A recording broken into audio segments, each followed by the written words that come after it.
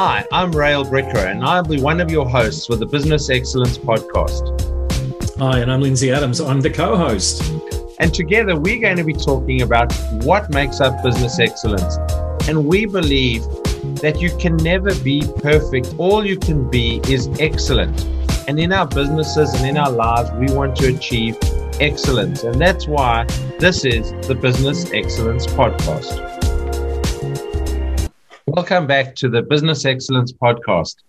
In today's episode, we're going to be looking at teams and relationships. And my co-host is the relationships guy. Lindsay, you've worked with teams for many, many years and helped organizations build better teams and build better relationships. What's the secret to building teams and relationships? Thanks, Rael. It's an interesting one. I reckon for a team to work really well, they need to have shared vision and common goals. You need to have the right person in the right job, and you need to have, good business relationships. Can you expand on each one of those? Okay. Point number one, shared vision and common goals.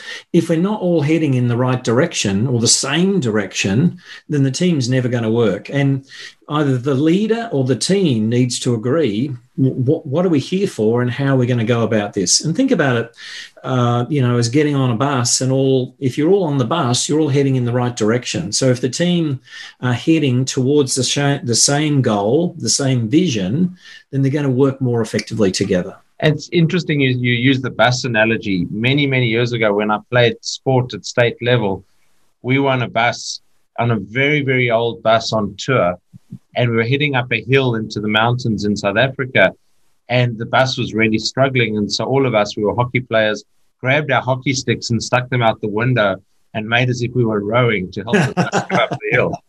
You give the bus a hand. To give them a bit of a hand going up the hill. And it was great for team building because we all remembered that incident. Of course. But it was about, interestingly, and we were all 20-year-olds, it was about that combined effort of being able to do something to help the bus up the hill or to help the team up the hill.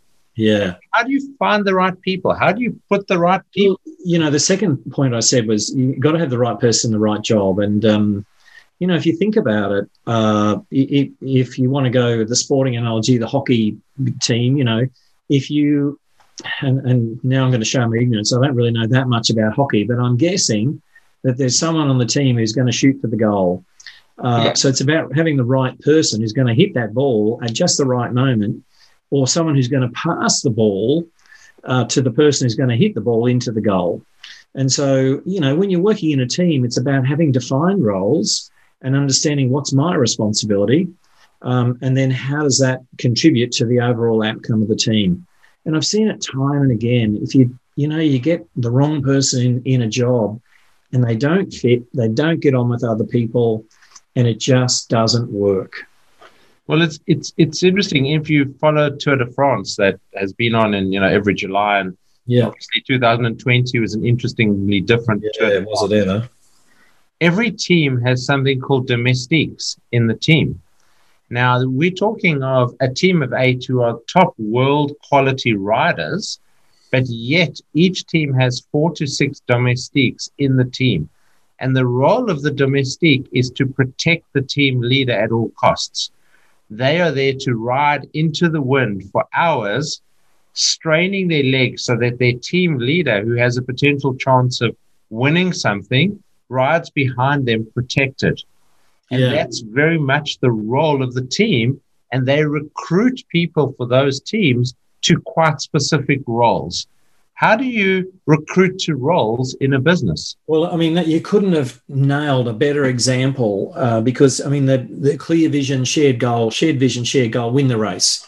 The right person, the right job. The domestique rides in front of the key rider to break the wind, to save their energy so that at the right moment, the lead rider can go out and cross the finish line and win the race for the team.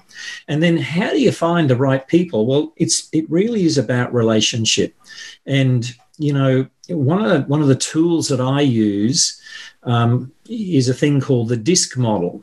The DISC model, it's a 4-quadrant model invented a long time ago, started out in the 20s, and it has its origins. A guy called William Moulton Marsden wrote a paper, and then the model's been sort of perfected and shaped and reshaped and shaped and reshaped in years since.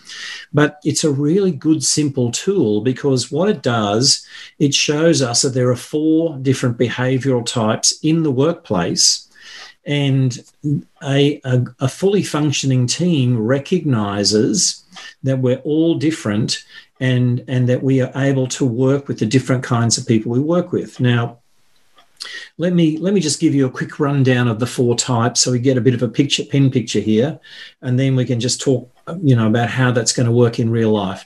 The D, the dominant, typically, very goal-driven, like to get things done, make decisions.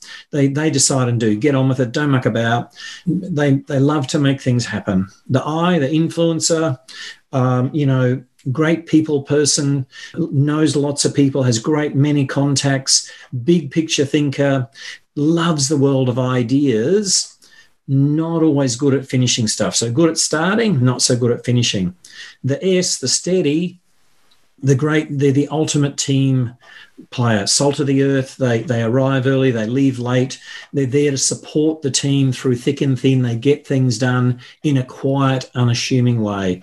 And finally, the C, the conscientious, they're the detail people. So structure, rigor, logic. They make lists and they tick them off one by one. The old carpentry analogy, measure twice, cut once. So you get a bit of a sense of the 4 types. Now, if we can harness the energy of those 4 types in a team and get them all moving in the same direction, imagine the power. So a D, a lot of managers, leaders are Ds in organizations. Now, sweeping generalization, a lot, but not all, okay? So imagine a D manager leader going, come on team, I know where we're going, follow me.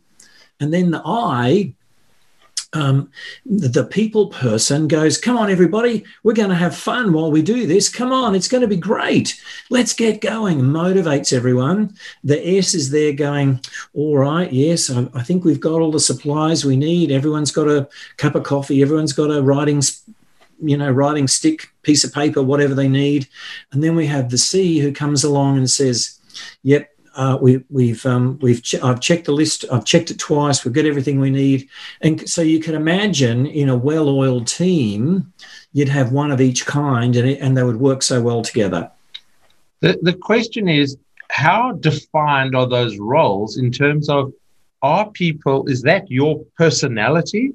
Is that your behavior? Because there's a lot of confusion around about the difference between a behavioral style and a personality profile. Yeah, look, I'm going to be splitting some hairs here. So, DISC is technically not a personality profile. That, if you said that word in front of a psychologist, they're going to carve you up and say, it's not, it's all about behaviors. Yeah, it's about your behavior in the workplace. And the beauty of DISC is it's such a simple model that you can simply observe other people's behavior, listen to how fast or slow they speak, how many questions they ask, how introverted or extroverted they are, and you get a bit of a picture of where they fit. And then if you adjust your behavior a little to be like them, you're going to have a better relationship, a stronger relationship, and you'll be able to work together easier. And so, as I said, in an ideal world, you've had one of each in a team, but that's never reality. I mean, can you adapt? I mean, can people change where they sit? Are people in a way that they have a particular style at home, dealing with the kids, dealing with their best friends over a barbecue, and then a complete shift or reversal in the workplace where they display completely different styles? Good question. So it's interesting. We have what's called a natural style, and that's kind of you at rest, at home, without stress. And then we have an adapted style, and you adapt to your workplace. So when you go to work, there are sometimes different expectations put on us than there are at home. So people actually change their behaviour slightly or sometimes dramatically when they go to work. Now, if it's a slight change, it's okay. They can do that. If it's a dramatic change, they can do it, but they can't do it over and over and over and over. Now, me personally, I'm not a big detail person. But I can do detail when I have to. So many years ago, I bought a franchise business. There was a 34-page contract. I read that contract 7 times in detail. Could I do that day in, day out, forever and ever? No way. And so, yes, we can change, but we tend to, when we get under stress, we go back to what we know and love the best, our natural profile. So, yes, you can adapt. And in fact, the key to this whole behavioral thing is actually adapting a little to be more like the person you're working with. So, Rael, you and I are different. In the model, you're more of a D and I'm more of an I. I know you have a DI combination. I have an IS combination. So when I'm working with you, I know that you like to make things happen, want to get it done. And, I've seen time and time again in your mortgage business how you've been very successful making things happen. So if I'm working with you, I'm going to be more focused and more outcome oriented. But I notice when you are working with me, of course, your I comes out and you're more, more friendly, more open, more, people oriented. Or I've seen it, in fact, with your team, the Friday lunches that you guys have. In fact, just talk about that for a minute, the Friday lunch thing. I love that whole concept that you do in your office. So, yeah, thanks, Lindsay. A few years ago, we decided at kind of some random point that it'd be a good idea, because our lives are so hectic and we tend to not spend time around the proverbial coffee machine or the water cooler, that we would have a formal, informal arrangement where on a Friday, one of the team would order lunch from somewhere, on my credit card, of course, which made it quite popular, of course. And it's become a tradition that every single Friday, whoever's in the office at about 11 o'clock in the morning, there's an email that goes around that says, today we're going to have pizzas or chicken or burgers or whatever. Here's the menu. Please send us your orders by 11:30. One of the team orders it. Now with the advent of ride-sharing services that do food delivery, it's made it a whole lot easier. Yeah, I bet. It still goes on my credit card, but it's a tradition, and everybody sits down and does that. So we tried in the business years ago to actually have Friday afternoon drinks, but with the fact of responsibility, and you don't want people drinking at work, and you don't want them having too much and having a car accident or anything like that. We also decided that from a team perspective, just sitting around on a Friday, having lunch together and not talking about work. I think that's the key, is it's not imposed. If somebody's got a problem with a client, they're going to talk about it. But it's actually just about, what are you doing on the weekend? What's happening in your life? What's your wife, kids, mother-in-law up to? And it's a great environment. When you think about it, it kind of sums it up. Shared vision, common goal, right person, the right job, build good relationships and have good relationships in the team. It's a simple formula. And understanding that we work with people who are slightly different to us and making allowances for that. And I think that creates a great environment for healthy relationships and a fully functioning team. Thank you, Lindsay. And that was this week's podcast on the Business Excellence Podcast, learning about how to build teams, how to build relationships. Step number 1. There'll be much more in further episodes. Join us for the next episode of the Business Excellence Podcast.